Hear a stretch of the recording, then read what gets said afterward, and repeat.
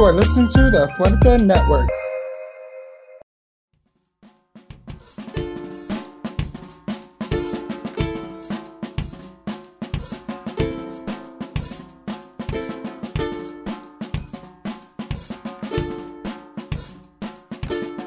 Hello everyone, buenas tardes. Welcome to We Are Home, an immigration podcast.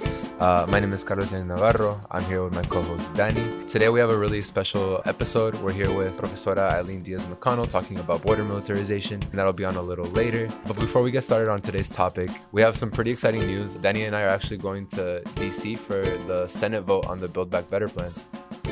It's going to be really exciting. I've actually never been to DC myself. I'm going to rely heavily on Carlos to show me around and make sure that I don't get lost in the hallways and anything. But no, one of the things that we definitely want to do is try to see if we can get a conversation with these people that are making the decisions on our lives. I don't think it's a lot to ask for. You give me 5 minutes of your time because you're kind of planning out the rest of my life. So fair trade, no? I definitely think they forget that there's people behind their bills. They see a bunch of numbers, 600,000, 11 million. But I think when they actually meet people and they see people that are affected, they go, oh crap, like my decisions have actual effects. And to me, that's crazy. Like, how are you not thinking about the people behind your bills? Exactly. And going into just being a public servant in the beginning, because no one starts at the top. Well, I mean, very few do start at the top, but going in, you have to get public support. So you already hear stories. You already know what's going on in communities. And I think as people move up more and more, they start to forget about those people that got them in the door in the first place, got them on that ladder that they're starting to climb, and now they're on top. You know, they can't stop listening to us. And it shouldn't be us having to go across the country, but it's come down to that. So that's what we're going to do. Yeah, we're basically going to go bother them. Yep. Definitely looking forward to that and getting all that information out to everybody. And want to remind everybody also, if you guys have any other questions, any topics that you want us to cover, you want us to go, deep into to get a better understanding, make sure you let us know. Follow Fuerte on Instagram and Facebook. You can message us there. You can find all of our information, our emails, our numbers there where you can give us your feedback, your topics that you guys want to know about. And of course, as always, subscribe to the podcast, like, share, comment, tell your friends about it. And it really helps us grow when you leave that review on Apple, iTunes, and wherever else you listen to your podcast. Yeah, I definitely think we are an immigration podcast. And I think that's pretty vague because there's just so much under immigration that we could talk about. The Build Back Better plan, it has its immigration provisions. People want to know what's happening with all of that. But there's also other things going on at the border, in the interior. There's everything going on with asylum, with TPS, with DACA recipients, with deferred enforced departure. So there's just a lot of immigration topics.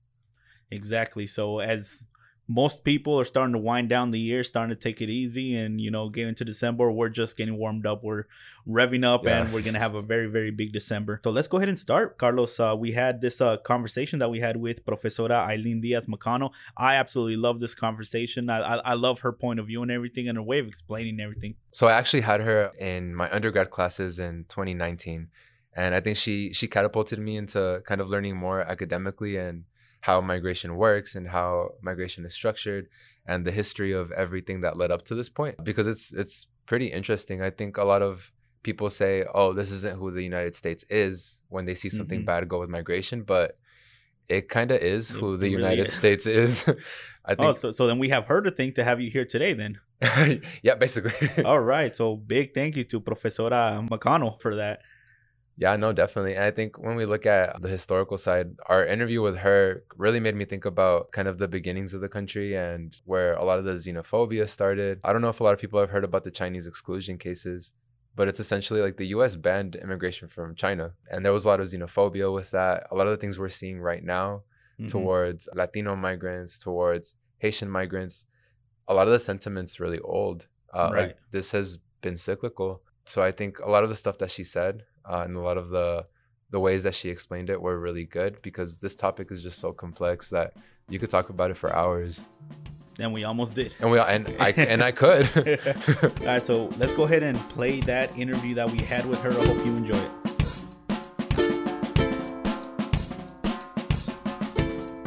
So hi everyone, we are here with Profesora Eileen Diaz-Mecano, professor of Transborder Studies at Arizona State University. Profesora, I'm really happy you're on with us today.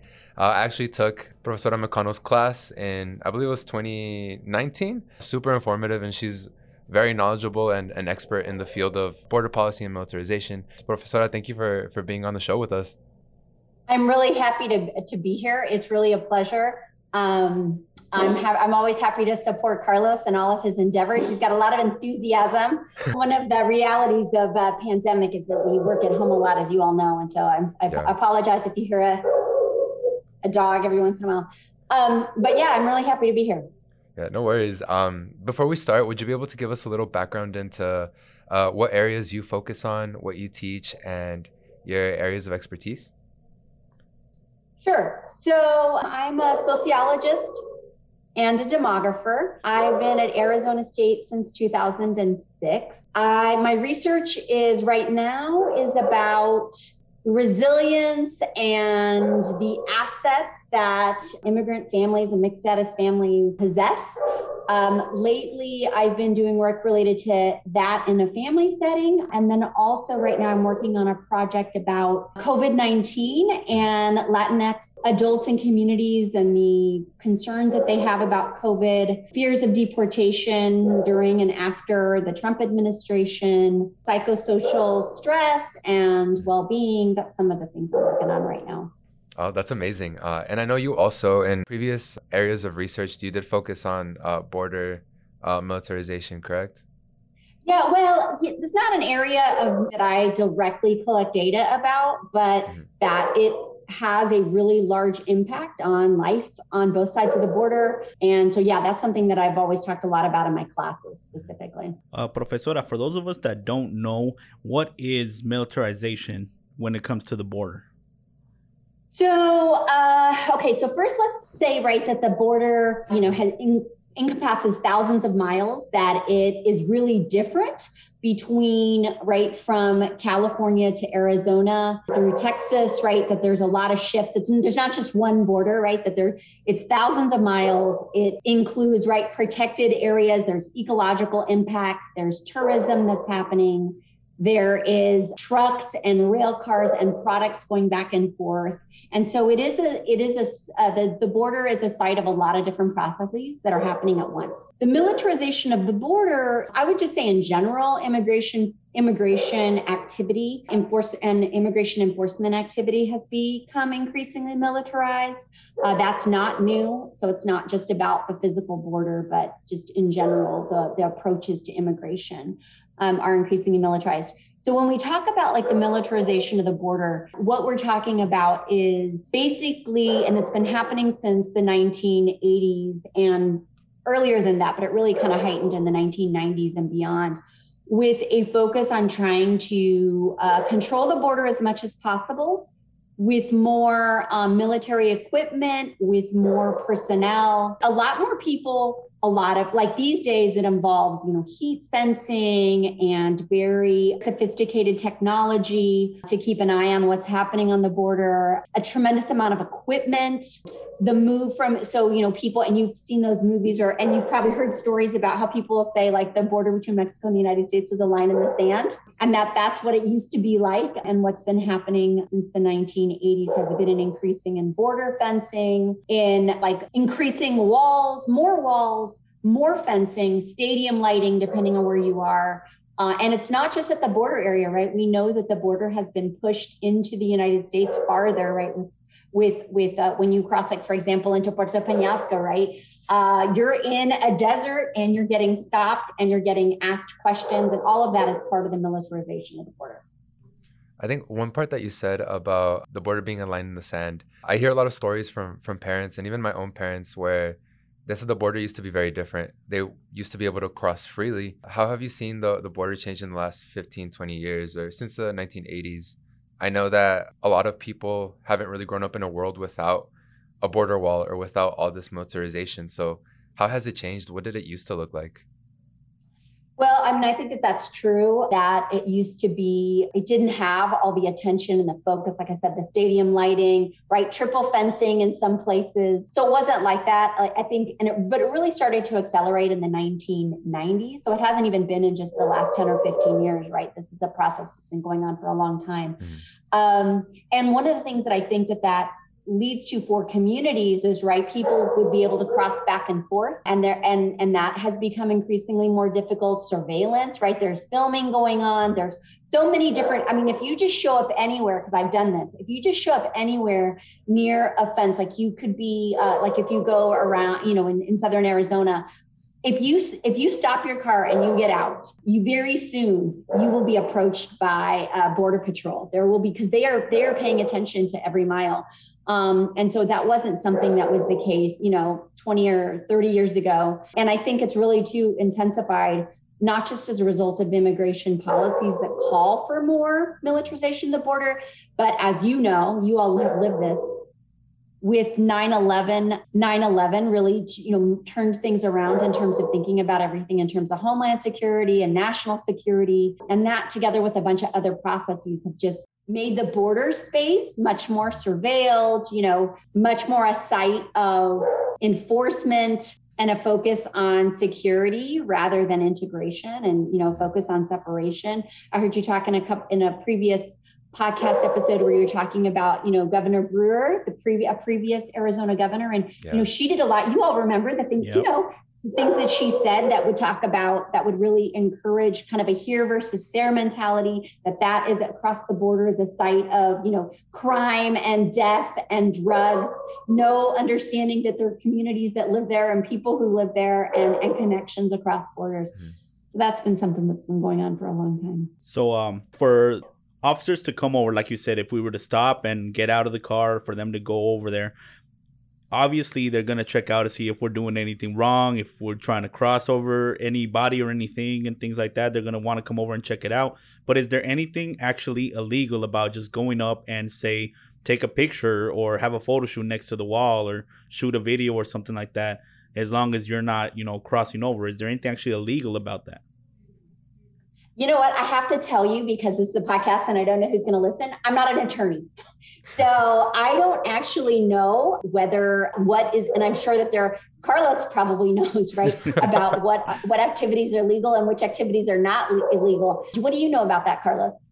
I know that going up to it physically, there's nothing illegal about that. I think the militarization and the enforcement has gotten so pronounced that it's just an inevitability that you're going to be asked questions. Just because I think people are so weird about you going to the border and being around that space. So I think the enforcement is what makes people ask questions, but I don't believe there's anything illegal about it. But I know, like, in the past, things such as leaving water or leaving food, that's become criminalized. Right. So we could go over there and just trigger them. Let's go start taking pictures, have them mobilize. And well, and if you, as Carlos is saying, right, if you leave water or if you leave food, right, then I think you can get in trouble. And I think that's what immigrant activists have gotten in trouble for, right, is leaving that, because I think that's considered to be something related to leaving trash behind and littering, that kind of thing. So yeah, I know that they don't like it if you're filming around them. And I think, one of the things that we haven't mentioned yet, right, is that in my opinion, there's racial profiling going on. I think it really depends on who's asking, and they're checking to, they care about the gender of the person and the age and what they look like and what they're doing. I think we can't argue that doesn't make a difference. What your car you're driving, how many people are in the car, what do they look like? All of those are things that make a difference, right? I know as enforcement has increased at the border,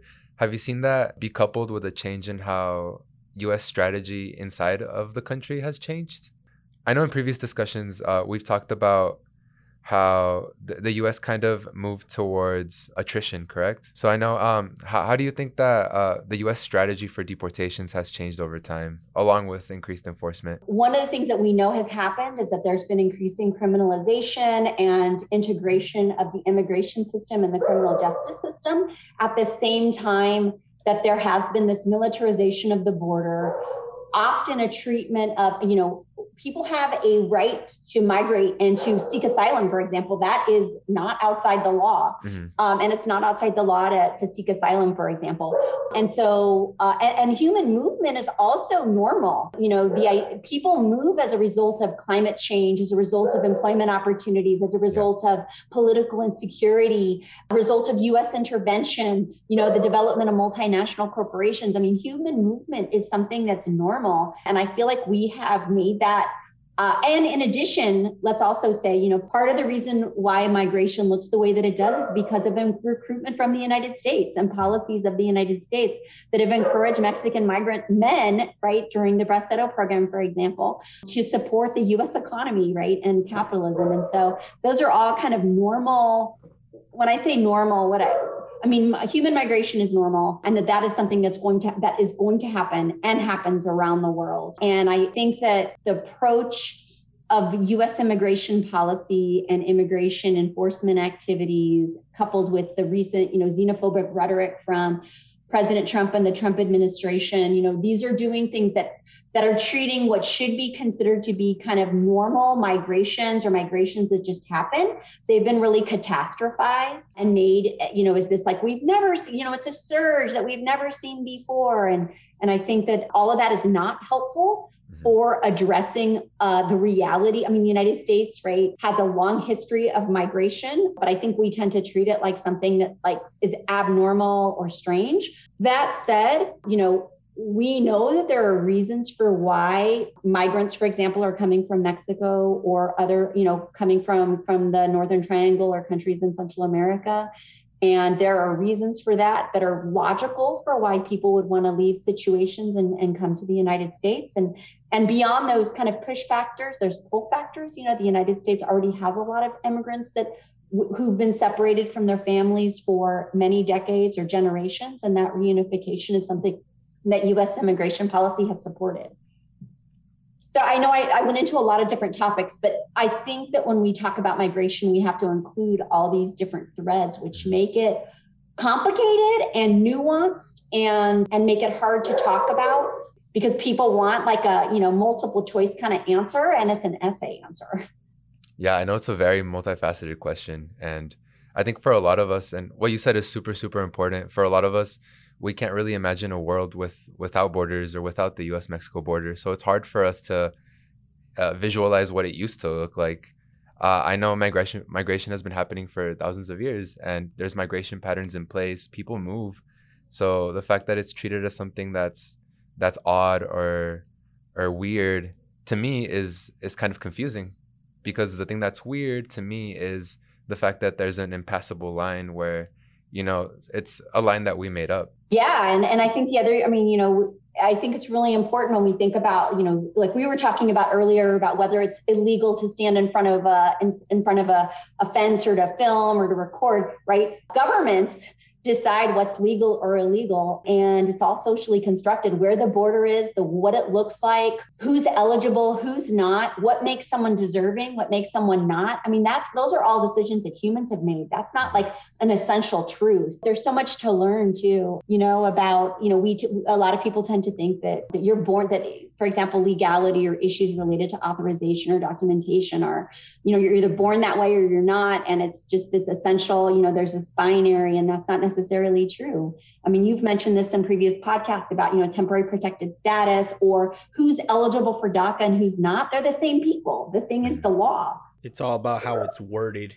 And obviously they do it with strategy because they want to seem like they're going to help people when in reality, those the small number, like we've been talking about, the small percentage of the people that they are helping, they're going to highlight it like it's their great gift to us and use that in order to not give us anything other than what we're getting right now, which is parole. And even that's maybe.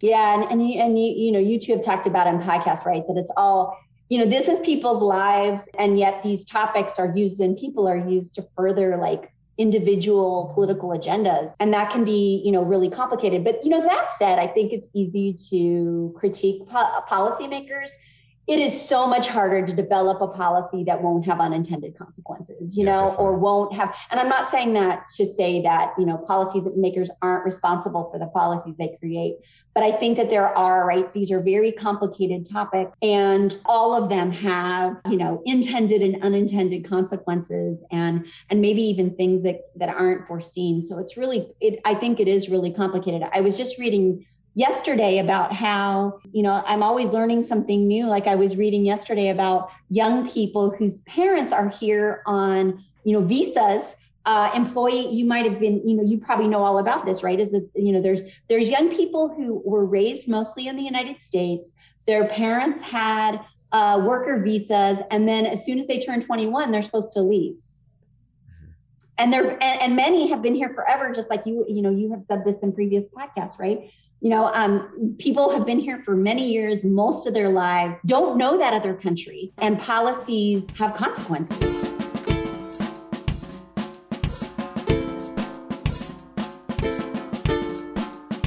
Well, speaking of other consequences that it can have not only on the people but on the region itself, I'd like to talk a little bit about the economy at the border. With this militarization that is happening, who wins and who loses in terms of economic benefits? Well, I don't know if I have the perfect answer for that, because I think I think it's hard to determine what is the human cost, what's the economic cost, what are the economic benefits, right, et cetera. What I would say is that we have kind of competing forces, right? So capitalism requires that there be, right, this movement of products and goods, and the U.S. economy and Arizona economy, for example, relies a lot on jobs and on the manufacture of things in maquila plants in Mexico, right, to process and put together and assemble products for sale in the United States and around the world. And so there's those kinds of things that are happening, right, where cars and trucks and train cars with products on them need to be going back and forth. Every hour that there's a delay, for example, in crossing a border costs, millions of dollars in terms of products that are sitting around in refrigerated trucks, environmental costs, stuff like that. So there is kind of those economic kind of costs and benefits. And then there's the benefits for the local communities, right? The border doesn't stop, air and water quality and all of those things that are kind of byproducts of what's happening at the border. We know that the economies are joined, that they're integrated, that I saw something from the University of Arizona. I think they have an institute that calculated something about like 60,000 jobs in Arizona are directly tied to trade with Mexico. Wow. And so there's those kinds of economic costs.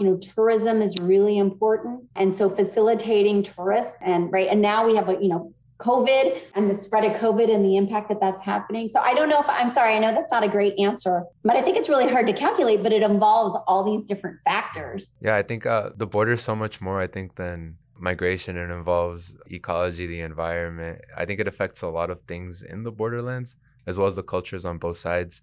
I think when I think about economics, I think a lot about the budgets for the government agencies. And I know you sent us over some figures, so I kind of wanted to go over them. In 2003, I saw that the CBP budget, which is Customs and Borders Protection, the budget was $5.9 billion. But in 2021, it's now sitting at 17.7. To me, that's a little crazy. That's over a 300% increase. How have you noticed those trends develop over the years, and what kind of effects have they had? When I think of a 300% increase in budget, that's a lot of personnel, that's a lot of equipment, that's a lot of surveillance. So I'm just a little surprised that they have so much money. I was thinking about that in preparation for talking with both of you. And so this is just my own opinion, but I do feel like in my own evaluation, I think there's areas in which people should make do with the money they have and we don't increase the budgets. I'm thinking about education.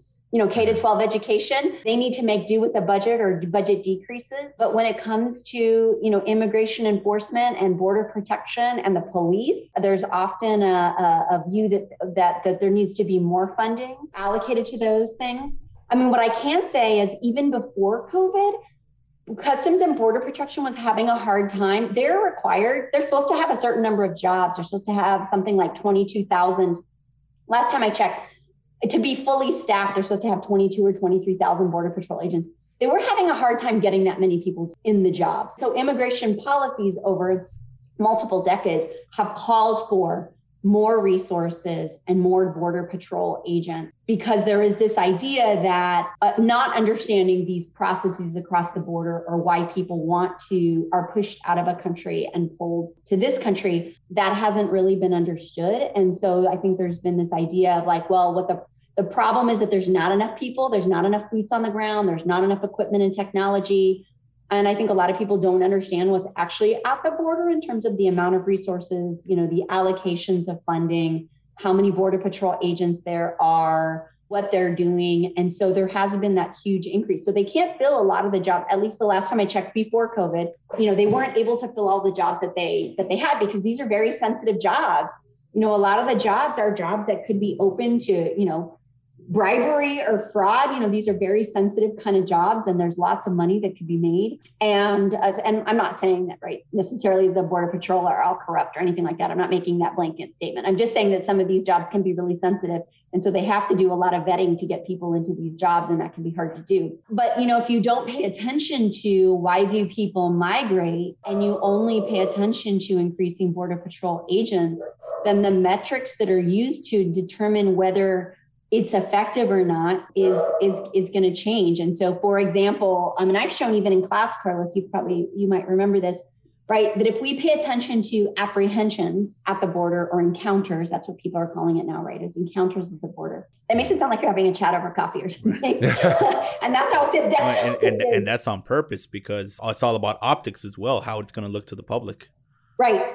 That's right. Because a lot of this is about metrics and whether the border is secure, and securing the border, and what does a secure border look like, and what are those metrics. Migration is cyclical during the year and over time. And so when there are not a lot of apprehensions, the statistics in terms of how many Border Patrol agents are there and how many apprehensions are there over time, what you see is many more Border Patrol agents. There have been times in which there have been much fewer apprehensions. And so that rate per Border Patrol agent doesn't look like an effective use of resources. But what I would also say, right, is that, there's a lot more going on than just Border Patrol agents. There's, that, like we talked about, all the equipment that's required and all the surveillance and all of that. And so I think, though, that Danny's right, that some of it is about optics and what's the metric that we're going to use. I know all around, looking at all these metrics and the benchmarks, it seems a little to me that the government is kind of throwing money at the problem, at something that they don't really truly understand. We know that migration is cyclical. There's a lot of patterns. Before all this enforcement, people used to go back and forward. The undocumented population wasn't as big because people were able to leave and go whenever they pleased. In your eyes, how would you better the system? And I know that's a super big concept and a super big problem. Our immigration system, I believe, is pretty broken, as we were talking about with the parent, or with the kids of the parents who migrated on work visas, who had visas themselves. There's a lot of problems, and there's a lot of areas where the immigration system hasn't really been able to keep up. What would you say is the most important part that you would improve? It's a huge question that I can't possibly begin to answer. And I will tell you that, you can read reports on the Migration Policy Institute, really long, really dense reports where they offer a lot of kind of bullet points of things that can be done. I think that one of the first things is to understand, what we talked about earlier, right? Which is, migration is going to occur, and migration can be a sign of things that are good, and it can be a sign of things that are bad. I think that something that would be really useful is for the U.S. public and U.S. policymakers to understand how and why we have gotten to where we are. What are the policies that have shaped why we have about 11 million undocumented immigrants, right? Why do we have, hundreds of thousands of people that are eligible for TPS or lost TPS status? Why do we have the refugees that we do, and from where? And so I think a lot of people don't understand kind of that history and the role of the United States and U.S. intervention in other countries in shaping migration. And there's a lot of incredible amounts of misinformation about undocumented immigration, and then just migration in general. And I think that that's a place, I know that that's not a great place, but that is a place to start where there is a lot of misinformation. A lot of people don't know the size of the budget or how many Border Patrol agents are there or how much fencing there is, and there's just so much rhetoric and there's so much hype. Like, you can read reports. If you pay attention to what, for example, under the Trump administration, what Trump would say about what he was going to do in terms of building a wall, it suggested that there wasn't any fencing and that there weren't any walls. And then what was actually accomplished was the majority of what was accomplished in terms of the wall was reinforcing existing walls. And then the other thing about it is, are walls the best strategy? They cost billions of dollars. They don't address the reasons for why people migrate. As you said, Carlos, a couple of minutes ago, right? These are ecologically sensitive areas. These are, indigenous communities live there. These are crossing, this is, the gray wolf. We hear about the gray wolf, right, in Arizona. Yeah. I mean, these are places these are ecologically sensitive. And the border also is just, it's very long. It's very diverse. There's not a one size fits all, right? And then what also happens is when there are a lot of Border Patrol agents and when there is a lot of attention on deportations and detentions and all of that stuff, then what happens is people overstay their visas, which make them even harder for Border Patrol to actually catch, right? And so, I think kind of understanding where we are would be a good place to start. I think the other thing is with respect to what I know is really, near and dear to your heart in terms of the We Are Here campaign, and you know better than anybody, right? Because you do all the talking about it day in and day out, but we have to find ways if we're going to put investment into educating everyone in the United States and offering public education the way that we do, and we realize that this is a benefit, then we should be trying to integrate and incorporate, help young people succeed, people who are too young for DACA, people who are too old for DACA, their parents, right? I mean, these are people that are here, and it makes the most, if you want to care about things from an economic perspective, then it makes the most economic sense to let people pay more taxes. So I think there's a lot of, I know that's kind of a long meandering answer, but, addressing misinformation, understanding U.S. immigration history, what has and hasn't worked, what are the human costs? The demography of the United States is that the United States is getting older. Yeah. It is a global problem that as fertility decreases and people get older, immigrants is what you end up needing. And so, addressing that would be really important. So I know that that's not like, there's not one specific thing, but I think all of those are things that would begin to help. Oh, yeah, I don't know what you think, Danny, but I completely agree. I think it's a hard question because there's so much wrong that I think over the last 20, 30 years, most administrations of the government haven't really known how to address anything or even how to fix it. I think one of the really important things that you were talking about, Profesora, is the kind of the rhetoric around the border. To me, it kind of feels like war rhetoric. Yes. Where people are saying invasion, we need more technology, we need more enforcement. So I think if you're not in the border region, you don't know what's going on, you didn't migrate, or you're not involved academically in that field, you'd think there's a war at the border. You'd think that all this stuff was happening, but it's a little blown up. Like it's not a war zone. People aren't, fighting. People aren't like, there's no invasion. I think there's just been so much heated rhetoric to where there's a lot of misinformation in other parts of the country, and where if you don't see it with your own eyes, you rely on the news or you rely on what other people say. So how would you fight like the war or invasion rhetoric, knowing like what you know?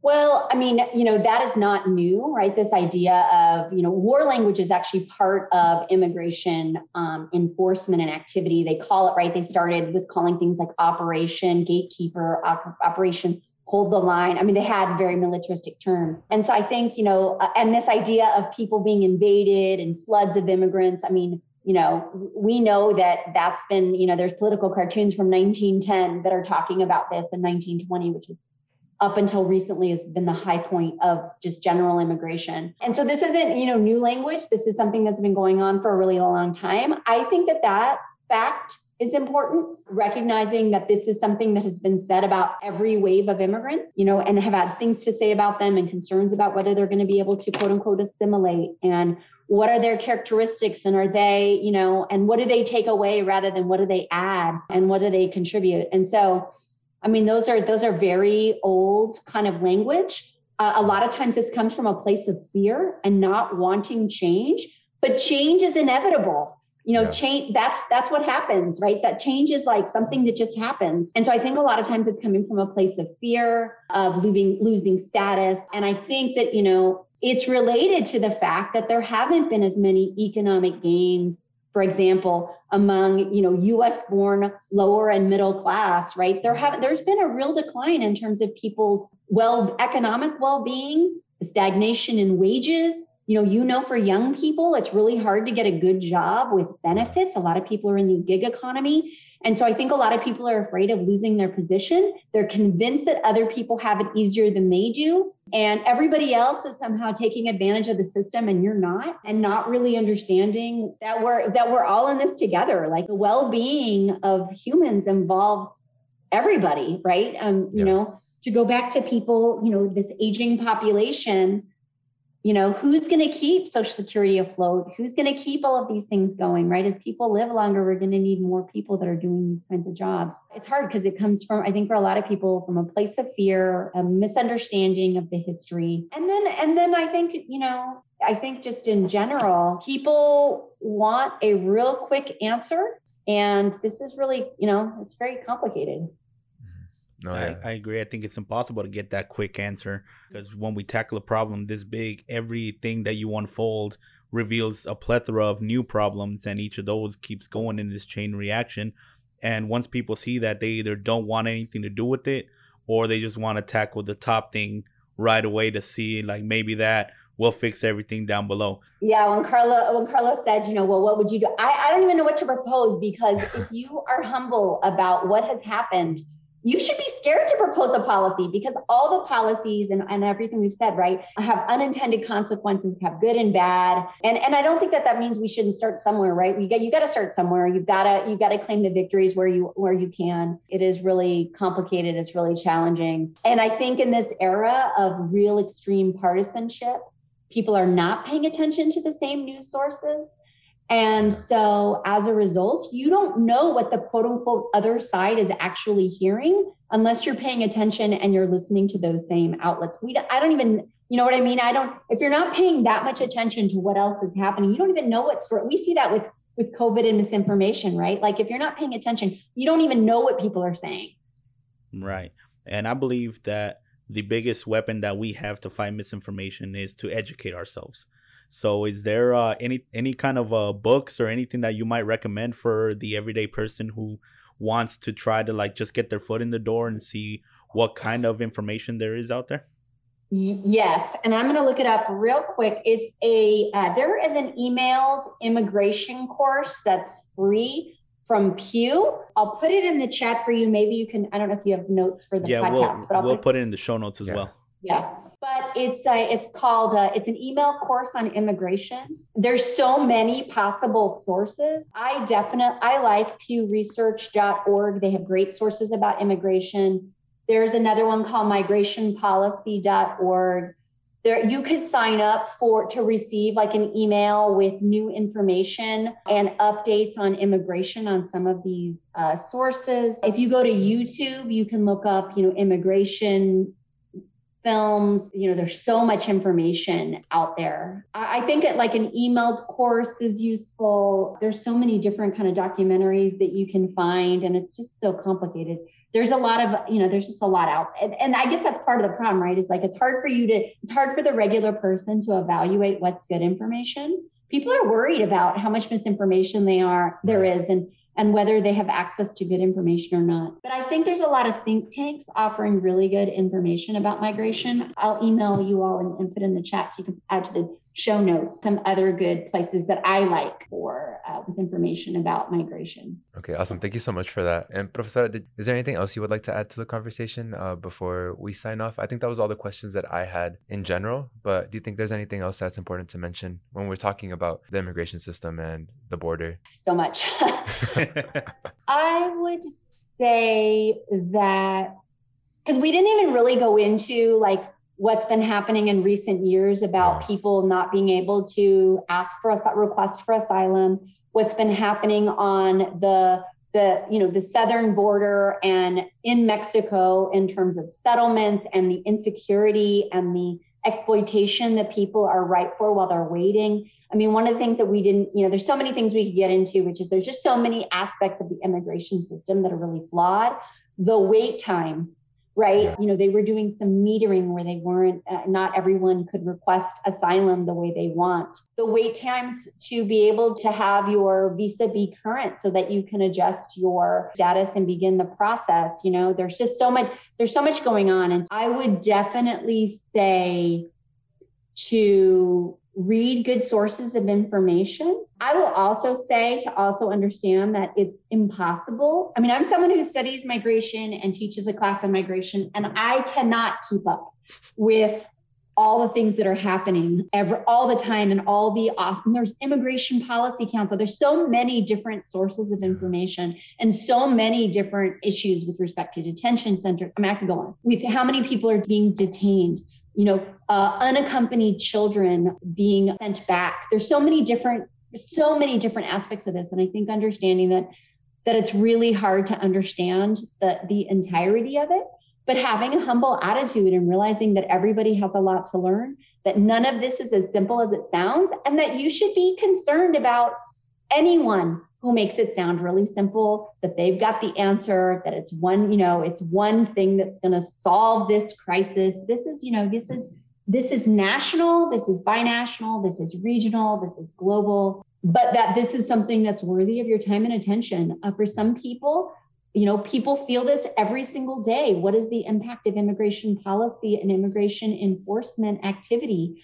I'm working on a paper, if I'm going to continue.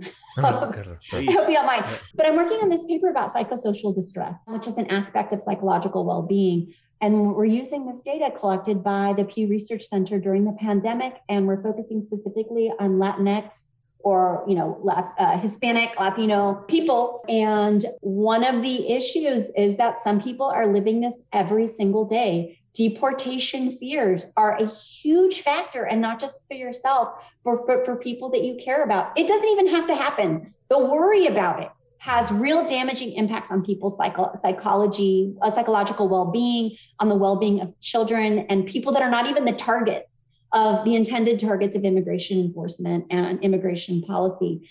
And so even if you're not someone for whom this affects you directly, realize that it affects a lot of other people directly. We all need to understand more about what's happening and reducing misinformation where we can. I'll stop with that.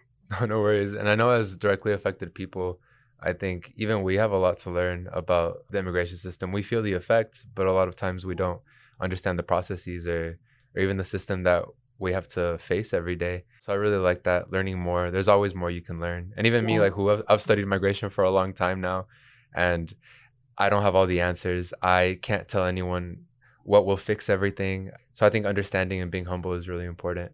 I really like that. I agree. Well, thank you for the work that you're both doing. And I mean, I'm really excited to hear more of your episodes.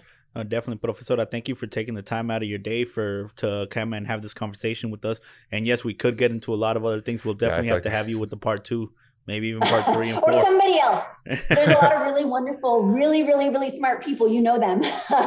that could get on and talk. But yeah, thank you so much for the work you do. And I apologize for my dog. No worries. Thank you so much, Profesora. All right, take care. Que está muy bien. Take care. Thanks for the work. Thank you so much. Okay, bye. Adios.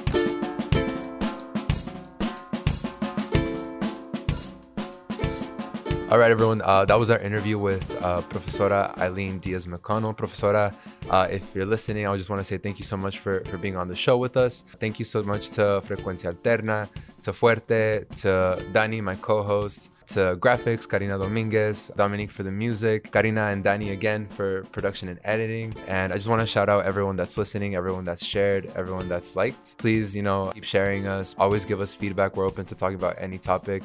And we're super grateful that people are tuning in every week and listening to us basically talk and give out our stories.